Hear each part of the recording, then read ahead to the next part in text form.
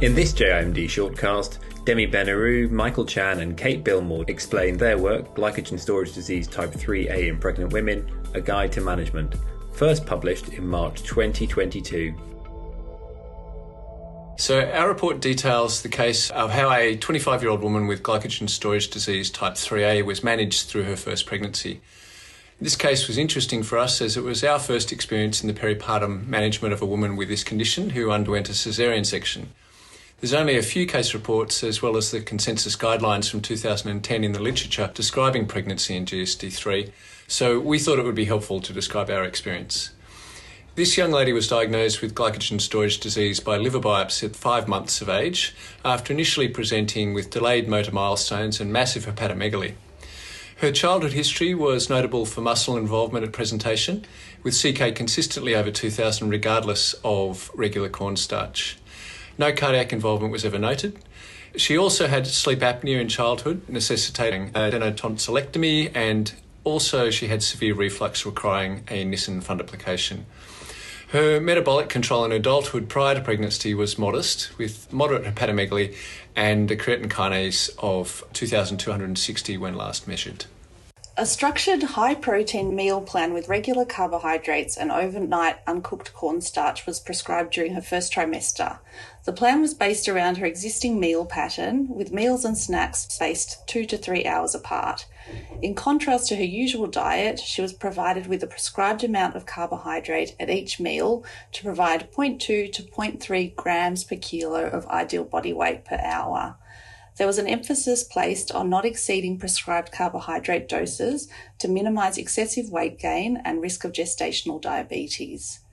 She was commenced on 90 grams of uncooked cornstarch at 10 p.m, which equated to 1.3 grams per kilo ideal body weight.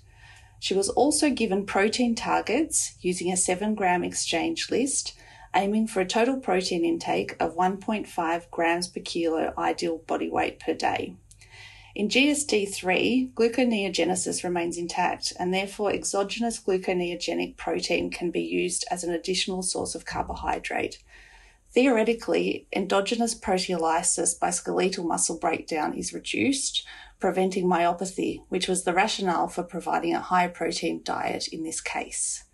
At 28 weeks pregnancy, her carbohydrate prescription in the evenings was reduced due to weight gain and pre-meal blood glucose levels frequently above 7. Weight gain slowed significantly after this adjustment. The woman's biochemistry improved significantly with the structured diet plan. Her creatinine kinase dropped from 2,260 to 294 at mid-pregnancy. Her antenatal period was unremarkable. The only change to routine care was at the time of routine fasting glucose tolerance test, where the woman adjusted her uncooked cornstarch the night before to 9.5 hours before the scheduled test time. At 38 weeks, the decision was made to induce labour in the patient based on a history of decreased fetal movements and oligohydramnios. After 5 hours of early labour and at a cervical dilatation of 2 centimetres, the woman's fetal trace became abnormal and she proceeded to an emergency caesarean section. The baby boy was delivered in good condition. During the caesarean section, the patient received 10% glucose IV at a rate of 3.5 milligrams per kilo per minute, with hourly blood sugar levels and an active third stage of labour, including 40 units of oxytocin in a litre of fluid. There's an increased risk of hypoglycemia in the postpartum period due to demands of breastfeeding. To alleviate this, the patient commenced 15 grams of uncooked cornstarch prior to each breastfeed. She ceased the uncooked cornstarch and breastfeeding at 4 weeks due to maternal choice. As this woman successfully met the metabolic requirements of delivery and postpartum without an episode of hypoglycemia or other crises, we suggest that this strategy could be followed for similar cases.